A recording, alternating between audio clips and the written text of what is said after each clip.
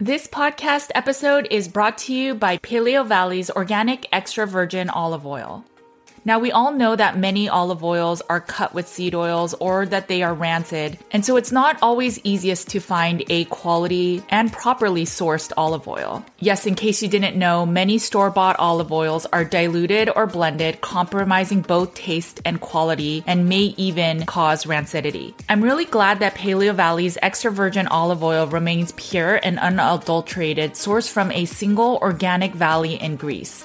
Paleo Valley ensures freshness and nutrient content by packaging their olive oil in dark glass bottles. At a certain point, I stopped using extra virgin olive oil, but once our practice started working with people with chronic inflammatory response syndrome or CIRS, we started recommending it for the reduction of TGF-beta 1. It is an immune system marker that shows inflammation both for COVID-19, CIRS, and actually many other illnesses. So if your TGF-beta 1 is high, you may want to try incorporating a little bit of extra virgin olive oil. Make sure to check it out. It comes in a 2-pack package. And remember, all Paleo Valley products are guaranteed with a money-back guarantee. Go to paleovalley.com/NWJ to get 15% off your order.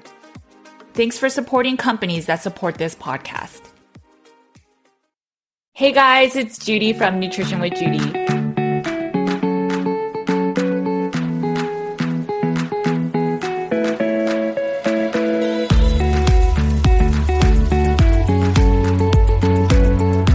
Thanks for joining me today. I hope you guys are doing well. My name is Judy Cho and I am a nutritional therapy practitioner. I also am the author of Carnivore Cure. I help clients get to root cause healing, which oftentimes is gut healing. So I'm very happy to share this interview today. I had the pleasure of sitting with Dr. Brownstein. He is a practitioner of holistic medicine and is the medical director of the Center for Holistic Medicine in Michigan. Dr. Brown has lectured internationally to physicians, and if you just search his name, you will find a lot of videos with his information. He is a wealth of information. I'm really happy to have him on. He is amazing, just the fact that he wrote 16 books or maybe more. I highly recommend that you check out his books. They're really good. I will share some links to some of his books. I hope that one of the things you guys take away from this interview is that you shouldn't fear salt and you shouldn't fear iodine. If you are part of the minority that actually does get affected by taking it, then you may want to work with a practitioner. But in general, most of us really need salt and iodine. Let's get right into the conversation. Hey guys, it's Judy from Nutrition with Judy. And today I'm very excited. I have with me Dr. Brownstein. And if you don't know him already, you are definitely going to love him. So hi, Dr. Brownstein. Thank you so much for joining me today. Thanks for having me, Judy. Yeah, thank you again for coming on. I'm very excited to talk to you. If you can share with the audience, who you are and what you specialize in. I'm a board-certified family doctor, and I've been practicing medicine close to 30 years. And I practice in the Detroit suburbs, and I've been doing holistic medicine for just over 28 years or so. And so I specialize in using bioidentical hormones, nutritional therapies, and ozone, iodine. Looking for imbalances in people and helping them correct it. Right.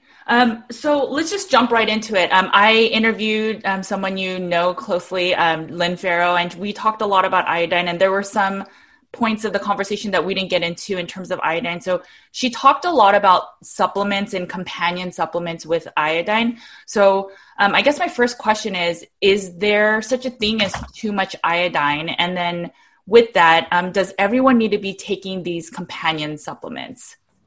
Well, there's such a thing as too much anything. You can get too much water and become overloaded. So sure, there's problem with too much of any supplement, anything out there.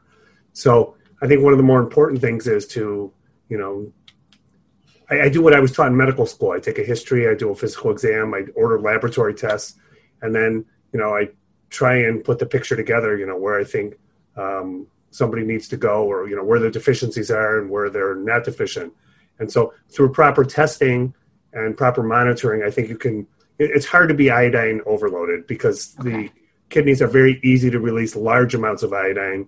And there can be problems with iodine, like allergic reactions and, a Herxheimer reaction, which is a reaction that occurs when your body goes through sort of a detox reaction. You give someone something and they have to get rid of other things from that, and their body can just be overloaded and make people sick. But I mean, used appropriately, iodine is very safe, very easy. As far as overloading someone with iodine, I don't really. I mean, I guess someone in kidney failure, maybe you could do that, but with normal kidney function, that really shouldn't be the case. Well, I think in, mainstream, the thought is that more than just even a couple drops of like the Lugol's at 2% is dangerous. And, there are some mainstream thyroid doctors that are advocates of not overly doing iodine. So what is the discrepancy? Because, for example, there's that Iodoral that's like 12.5 milligrams. And so these kind of conventional doctors would say that's way too much iodine. So why are there such differing opinions on iodine? Well, I mean, the whole iodine story in our country goes back nearly 100 years. And in the early 20th century, as we were colonizing the United States and growing our population and moving from the East Coast to the West Coast, a problem developed, and it first showed itself in the Midwest, where I live. Michigan, Indiana, Illinois, Ohio, all the states bordering the Great Lakes, and down through the center of the country, that weren't bordering ocean water. And the problem was that people were having thyroid problems, and they were developing goiter or swelling of the thyroid. And the same phenomenon was occurring in farm animals. They were developing abnormal thyroid function, and they weren't growing to the right size. And there was a huge worry, not so much for the people having goiter, but there was a huge worry at the time for the animals having this thyroid dysfunction, that the worry was the animals weren't procreating correctly and weren't growing to the right size. So there was a concern from the highest levels of the U.S. government that the burgeoning population of the United States was going to outstrip the food supply. And there would be, huge consequences to that. So in the mid-1920s, there was a researcher outside of Cleveland who had written a paper about iodine in medical school, and the government contacted him and said, we need to study what's wrong with the farm animals' thyroid glands. Why are they getting goiter? Why aren't they growing to the right size and not procreating correctly? And what can we do about it? So he quickly ascertained, which was known 100 years before that iodine deficiency was the most common cause of goiter in humans. And he put varying amounts of iodine in the animal feed and found the lowest amount of iodine that corrected the thyroid abnormalities in the animals, got rid of the goiter, they grew to the right size, they began procreating correctly. From that, he ascertained by weight the amount of iodine humans would need, the minimal amount of iodine humans would need. And that's how iodized salt came to be. So salt has properties where you can add a little bit of iodine to it and it'll bind to it very easily, and people can get it that way. So he did the first studies outside of Cleveland, Ohio, and the next set of studies were done in Michigan.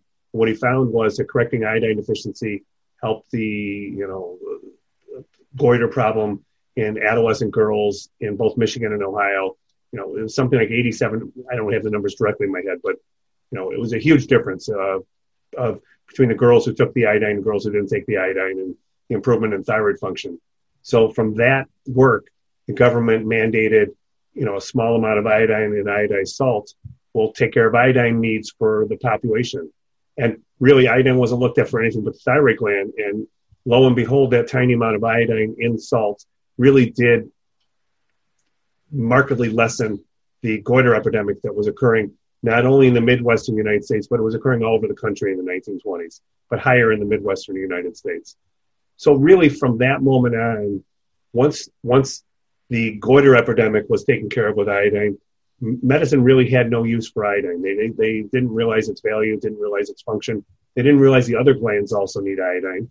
The breast, the ovaries, the uterus, the prostate, the pancreas, salivary glands, all concentrate huge amounts of iodine. Really, they just focused on the thyroid gland, which has the highest concentration of iodine. So the interest for iodine fell off. By the time I got to med school in the mid-1980s, I wasn't taught much about nutrition at all. We had a 3-hour course on it. That was it. And the course consisted of teaching us about scurvy and beriberi and severe nutritional deficiencies of single nutrients. And what we learned about iodine was iodized salt cured the thyroid problem that was occurring in the early 20th century. And, iodine deficiency doesn't exist anymore. Well, I bought into that, and I believe that when I was taught it. But then here I go starting a holistic practice a few months after practicing conventional medicine, when I realized I didn't like what I was doing in conventional medicine. And I found all these people with thyroid problems that the lab tests weren't picking up. And I started teaching myself how to palpate a thyroid, and I found all these people with goiters that, nobody was feeling the thyroid, so nobody knew it was there. And the goiter epidemic was still occurring. As soon as I started palpating thyroids, I started feeling it and seeing it again.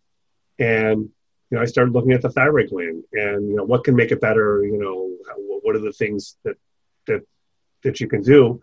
And, you always come up to iodine when you look at thyroid, because the highest concentration of iodine in the body occurs in the thyroid gland. You can't make thyroid hormone without iodine. Right.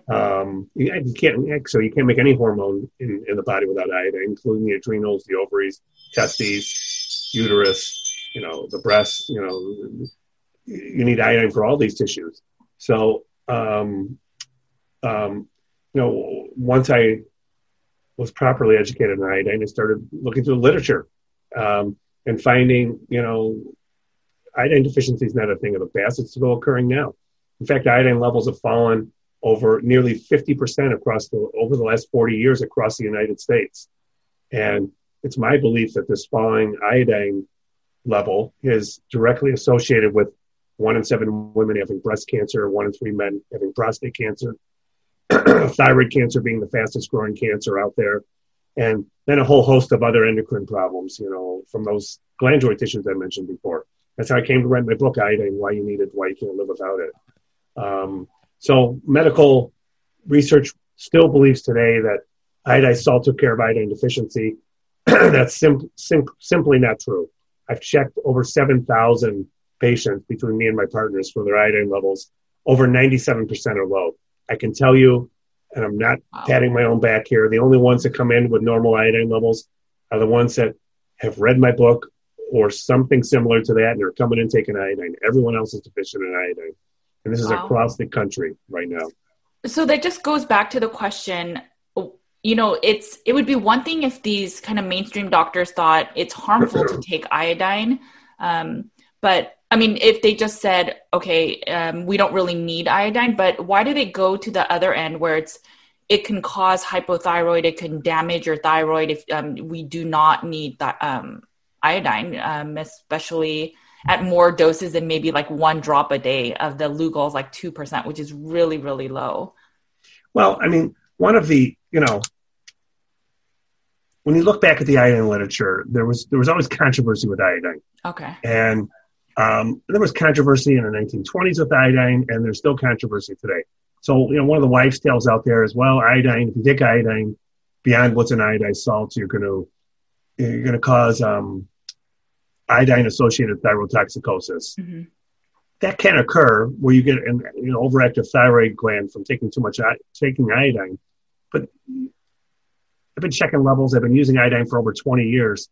I have 3 patients that happened to, and it only happened under one very rare condition called an autonomously functioning nodule, where you have a nodule in your thyroid gland that's just out of control. Okay. And you give it a little bit of iodine, and it starts making a lot of thyroid hormone. Those patients can't take iodine. They'll produce a lot of thyroid hormone. They'll become thyrotoxic.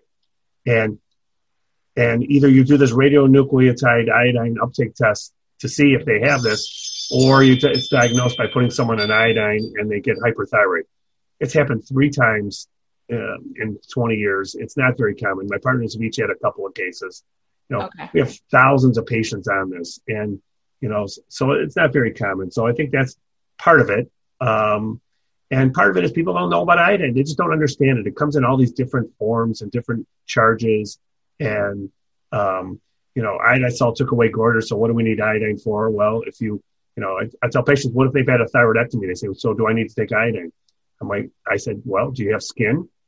Do you have a heart? Do you have a brain? Because all that tissue needs iodine. It's not just for thyroid, it's for the rest of the body. Every cell needs and requires iodine. Iodine's an essential item we can't live without. We don't get enough will die. And the U.S. National Health Nutrition Examination Survey has proved that iodine levels have fallen nearly 50% over the last 40 years. Wow. We're a country that's iodine deficient. That's my whole premise of why COVID-19 hit us so hard, because we're in such bad shape health-wise, and particularly from, one of the major things is being iodine deficient, and it doesn't take much for a viral illness like coronavirus to, a novel virus that we don't have immunity to take us down. And, look at our country. We have per capita more deaths, more hospitalizations, more ICU stays than any other country on the face of the earth per capita. And we spend the most on healthcare. It's been a disaster what's happened here. So would you say that this kind of epidemic of, hypothyroid and people having Hashimoto's and is a lot related to an iodine deficiency? Yes. Well, look, after testing 7,000 people, over 97% test low in iodine. Iodine deficiency is alive and well in the United States. And again, I'm going to repeat myself, but 1 in 7 women have breast cancer, 1 in 3 men have prostate cancer. Thyroid cancer is the fastest growing cancer. We have epidemics of ovarian, uterine cancer. This can all be tied to iodine deficiency, since you need iodine to maintain the normal architecture of the glandular tissue of the body. And iodine deficiency, a continuum unfolds, where at the beginning, the glandular tissues become nodular. You form cysts in the tissues.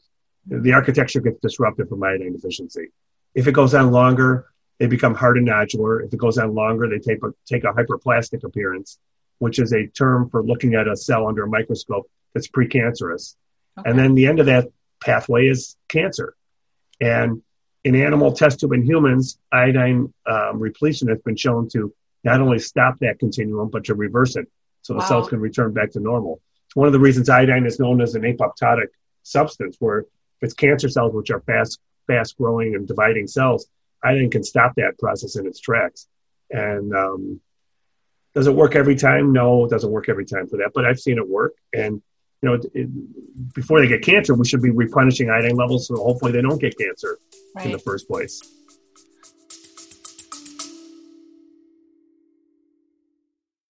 Hey guys, just to let you know, my Carnivore Cure book is back in stock. For 9 months, it was out of print and used prices were up to $300. Make sure to get your copy today that has over 200 colored tables and graphics and over 400 pages of meaty goodness. We have a limited supply, so get your copy today on Amazon.com. And if you can leave a review, I'd be super grateful.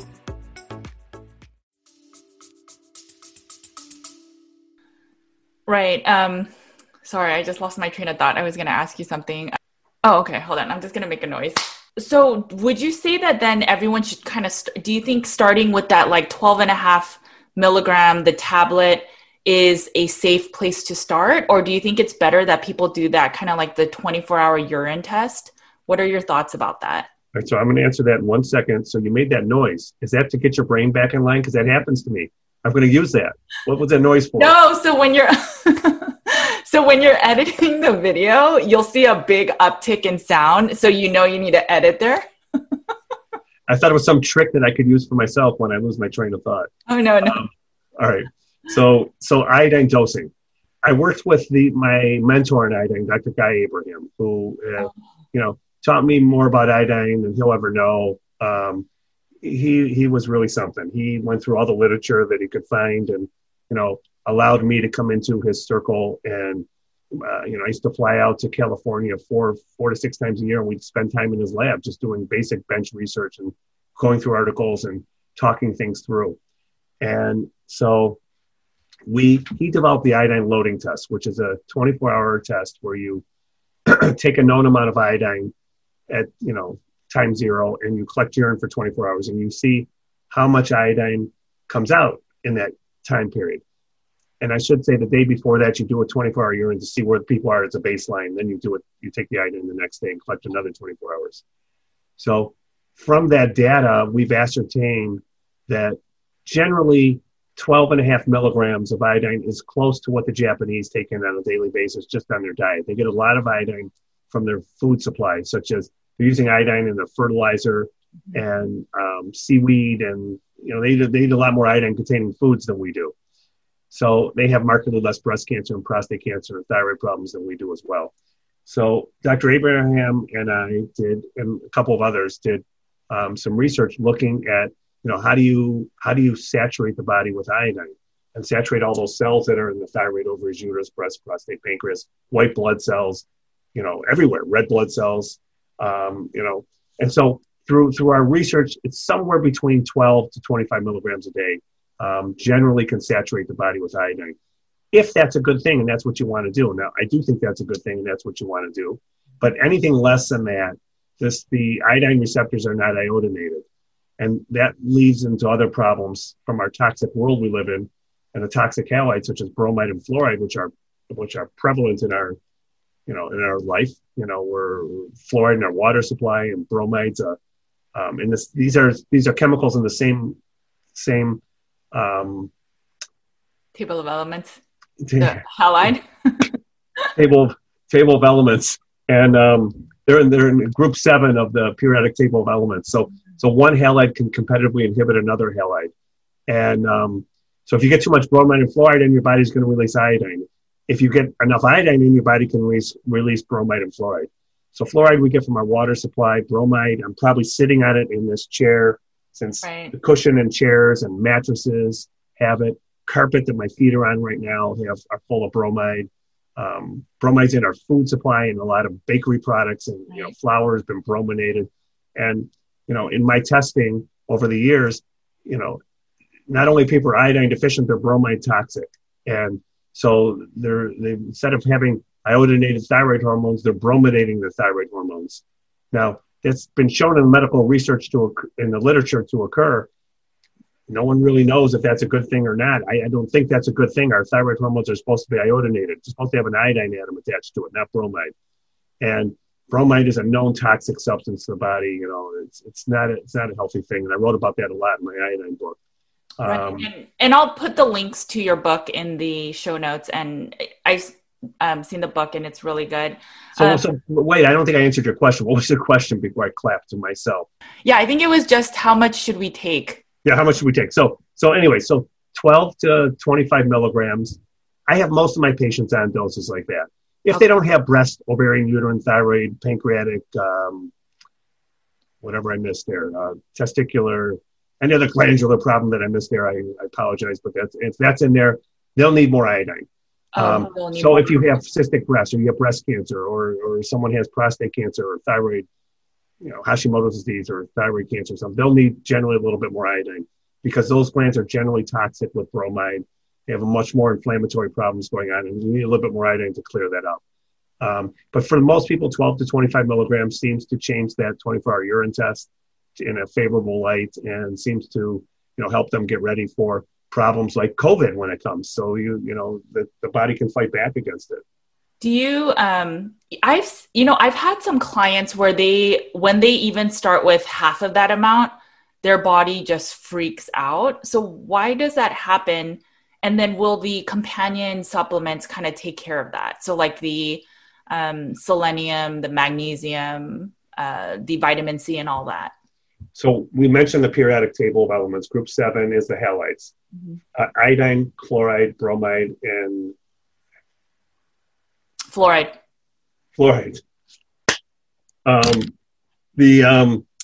So those halides can competitively inhibit one another. Two of those halides are essential to our known toxins to the body. Sure. The essential ones are chloride and iodine. The toxins are iodine and chloride are the essential ones. Fluoride and bromide are the toxic ones. Right. The problem we've got right now is we're getting overexposed to fluoride and bromide, as I said before. So when you give someone iodine who's iodine deficient, you can, in our modern world, you can almost guarantee that they're going to be, if they're not taking iodine, they're going to generally be iodine deficient, as the NHANES studies have shown, and my research has shown, and they're going to be overloaded in bromide and fluoride. So when you give them iodine, the competitive inhibition is going to occur. So iodine is going to bind to its iodine receptors, and the body's got to release that fluoride and bromide that's in there. Now, if their body can't handle that, they don't feel good. And they can get flu-like, and they can get fatigued and headachy and anxiety, and You know, I mean, it's known as a Herxheimer reaction, you know, a detoxification reaction. Right. And so I don't usually, you know, I don't meet someone and say, hey, you know, nice to meet you, go take iodine. What I do is initial workup and full history, full physical exam, full laboratory test, looking for nutrition and hormonal imbalances, you know, hair testing, looking for mineral metal problems. So when I start someone on iodine, I don't just start them on iodine. Almost everybody's salt deficient. We're going to hopefully get into that, or we'll do that in another talk. But salt, which has sodium and chloride in it, chloride's the essential halide, helps to usher out the bromide and, you know, fluoride that's in the body. And, you know, bromide was used years ago in medicine. So bromoseltzer was the precursor to Alka-Seltzer for upset stomach. Bromide was used in many medications. Unfortunately, it's still used today in asthma medications. And a lot of inhalers have bromide as part of their chemical makeup. And so years ago, they used a lot more bromide in medicine, and people would become bromide toxic. What would happen is Judy, do you know how they were treated for bromide toxicity? No. Tons of literature on this. It's very fascinating. They would salt the bromide out. So they would orally give them a lot of salt to take with a lot of water. And then if they needed it, they'd give them IVs of sodium chloride. And you could just get an IV of sodium chloride going, and it's called salting the bromide out when they were bromide toxic. Okay. So I do the same thing today. I rarely start someone on iodine without putting them on salt first, or concurrently, because most people are deficient in salt when you check basic chemistries. And so I use unrefined salt. I have a book on this, Salt Your Way to Health. And I believe the reason I'm seeing such less problems with iodine is because I'm using it in conjunction with a holistic treatment regimen, which frequently almost everyone gets more salt, you know, or advice to take more salt, and vitamin C, you know, and whatever other nutrients that they're deficient in. You know, common ones that I see on people is vitamin C, B vitamins, magnesium. Where I live, selenium is not deficient in our soil. We don't see a lot of selenium deficiency. So the cofactors you're referring to earlier, salt is one of the best things to prevent Herxheimer reaction or, you know, bromide toxicity as iodine gets repleted. And magnesium is also really helpful, you know, for that. And I see a lot of magnesium deficiency. Vitamin C helps keep the inflammatory, you know, as people release these bromide and fluorides, they get a lot of inflammation. Vitamin C can help keep that down. But I mean, there's many other nutrients I use. And, you know, I always tell people you got to drink enough water. You got to eat good food. You got to get sugar out of your diet. You got to get all those refined carbohydrates out of your diet. So I'm doing all that together when I'm putting them on iodine. But one other thing, you know, for someone who's super sensitive, you know, and you know, I'm sure you've got your clients like I got my patients, you know, these people, they react to aspirins and Tylenols, and, you know, they're very highly reactive people. I will not start them on iodine out of the chute. Even though my testing will show that they're iodine deficient, I'll put them on the salt, I'll put them on the vitamin C, I'll put them on magnesium or whatever else they're deficient in, and tell them, start the iodine in 2 weeks. Gotcha. And wait the 2 weeks to start it. I see very few problems with iodine doing it this way. Do I see problems with iodine? Yes, I see problems with iodine. I refer to them as once in a blue moon. I see. Yeah, I've had clients where they probably took 6 milligrams or less, so a few drops of the 2%, and some of them just started having higher blood pressure or just not feeling well, you know, the headaches, those types of symptoms. And since they're all on lower carb diets, they generally take some mineral salt water. So I don't know if it was a lot of the salt aspect, but they definitely reacted. I had one client that just one drop really made their, you know, body just kind of really react. And so I think she was very hypothyroid. So I think it's a good thing. She said one example was she said she works out really hard, but she never breaks a sweat. And I think that's like an indicator of that. Yes, it is. And, you know, what I do with salt for someone like that, I'm really, you know, what I would tell a patient like that who's, you know, not sweating and just highly reactive, if I'm ascertaining she's highly reactive to stuff, you know, and let's say I put them on iodine and they react to it. And, you know, I tell them, stop it. Let's wait 2 weeks and we're going to do this. So the first thing I tell them is up their salt. So I'll put them on a teaspoon to sometimes a tablespoon of salt a day, make sure they're adequately hydrated, tell them to clean up their diet and, you know, get refined sugar and refined carbs out of their diet. and eat healthier food, and then try the iodine in 2 weeks. And the vast majority can take it without problems. Wow. That's occasionally there is a patient here and there, and I can tell you maybe one a year or less than that who, even at little doses of iodine, they get some negative reactions to it. They have some kind of allergic or whatever energetic problem with iodine, and then we do our best to try and work around that or sensitize their bodies to iodine so they can take it again. Sure. And do you think that everyone needs to then forever take the 12.5, or is it that, once you start kind of detoxing all of the bromide and fluoride, you need less, or what are your thoughts with that? It's a good question.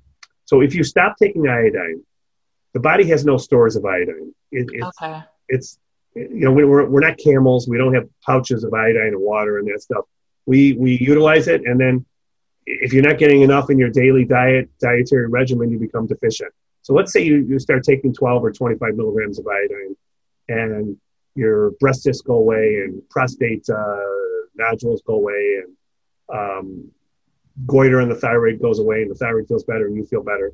And then they decide to stop the iodine, whatever, it's a year or something like that. What's going to happen is they'll go right back to where they were because our food supply does not supply enough iodine for our toxic world today. Our iodine requirements are higher today than they were for our parents and our grandparents and our great-grandparents. And that the reason for that is that, number one, our mineral supply of our food has just gone down, over the years from poor farming techniques and overuse of pesticides and fertilizers. And number two, our exposure to toxic halides has gone up at the same time we've been, not getting enough iodine in our diet. So I call that the double whammy when I lecture about it. I have a slide on that. Right. This is why so many people are deficient in iodine, why they need to keep taking it. Because if you stop it, you're going to get enough bromide and fluoride to start competitively inhibiting iodine. You'll just go back to where you were. So what about kids? Should they start supplementing right away as well? Is there an amount that you recommend for young kids? Well, it's the same phenomenon. They're growing up in this world that's toxic on bromide and fluoride and deficient in iodine. Absolutely. Look, girls, the longer you wait to supplement iodine, the more problems they're going to have when they're teenagers and when they're adolescents and when they're adults. And, we have a mess in our hands. We have 1 in 7 women across the United States with breast cancer diagnosed with breast cancer. I see women in their 20s now diagnosed with breast cancer. And I never saw that 30 years ago when I was in med school. And we got men with prostate cancer being diagnosed in their 30s now. I never saw that. That was old man stuff, in my training years. And now it's common to see men in their 40s and 50s diagnosed, and I have a few in their 30s. We have thyroid cancer. It's the fastest growing cancer across the United States. I mean, look, all this stuff points to a problem with our glandular tissue, and we have a disrupted architecture of the glandular tissue. And iodine deficiency would certainly fit that bill as being the primary cause of that. So for example, my son, my oldest son is 6.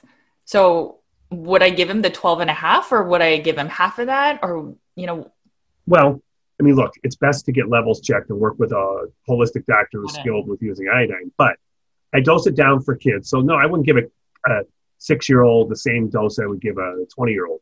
Right. So you could dose it down, I don't know what his size and all that is, but I put kids on 6 milligrams or, babies, I haven't used less than that. If they have decent kidney function, they should be able to release whatever excess iodine that you're giving them anyways. But I dose kids a little bit lower, and sure, kids should be taking iodine at a young age so they can go through adolescence and puberty and pregnancy and birthing babies, normally without all these problems that are happening. In your book, you have your updated edition has a section on why women before they're even pregnant should be taking iodine. So what is that about?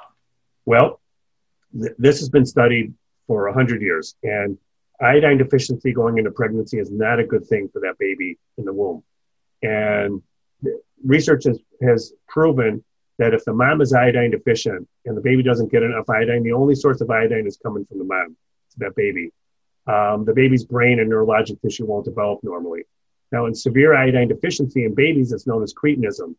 And they have, they're really small body, their IQ is really low. there's been dozens and dozens of studies from different cultures showing mothers who are deficient in iodine have lower IQ babies compared to mothers who are sufficient in iodine. So women of childbearing age should have their iodine levels checked and corrected before they become pregnant. And the NHANES study, the government has studied this. Government knows this is going on. I have data that I'm trying to think of my graph. I believe it's in the book, but I believe there's 80% of women of childbearing age. Maybe it's not 80, but it's 60 to 80% of women across the U.S. of childbearing age are low in iodine. And it's a disaster. I have a slide. I have this whole little thing that circles. I say, when I make that statement, the next slide says, this is a public health disaster that's unparalleled, and it's still ongoing. And I don't understand why. We know it's out there. We know how to correct it. It's not hard to correct. And we know we're not getting enough from iodized salt these days. And, our iodine needs have gone up over the years, not gone down. And, look at how sick our kids are these days. We compared to every Western country, every health indicator, we're last on every one of them, except one, we're second to last. And that starts at neonatal mortality to maternal mortality during pregnancy to longevity. We finished last compared to every Western country. And, our kids are suffering. Our kids are sicker than ever. Kids have more autoimmune, ADD, cancer, asthma, allergies, eczema than every other Western kid out there. And I think iodine's maybe not the cure-all for everything, but iodine's a big piece of that pie that we're suffering from right now as a society, iodine deficiency. What about heavy metals? Do you, I've seen some literature where they talk about that sometimes lead and mercury can actually be displaced with iodine. Is that even a true statement?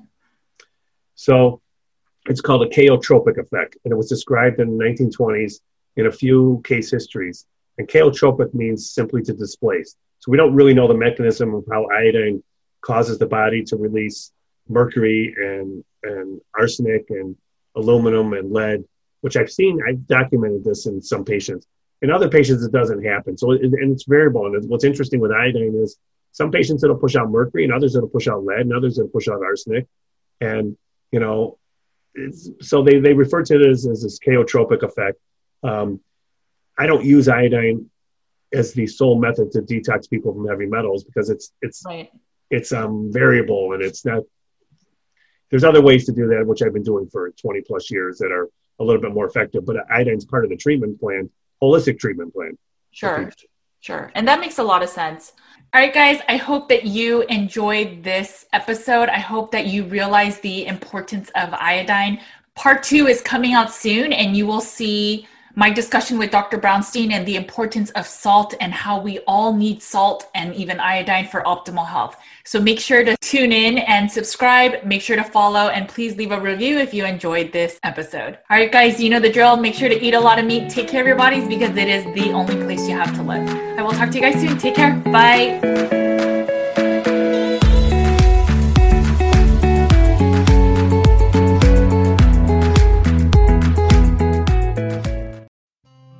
Thanks for listening to the Nutrition with Judy podcast. If you liked what you heard today, please make sure to leave a 5-star review on your favorite podcast app so more listeners like you can find the show. If you want more practitioner care and support, head over to nutritionwithjudy.com/groups so you can get more real talk about carnivore, the environment, and root cause healing. You can also find my content on Nutrition with Judy's YouTube, Instagram, Facebook, and Twitter. Make sure to sign up for my weekly newsletter and learn more about in-depth articles with infographics at nutritionwithjudy.com/articles. You can find my 2 books, Carnivore Cure and The Complete Carnivore Diet for Beginners, on carnivorecure.com and amazon.com. At the heart of Nutrition with Judy's practice, our mission lies with a deep, unwavering passion for service and community. We will continue to empower you to have the knowledge and tools to live a life nearly symptom-free, because we firmly believe in healing and wellness for all.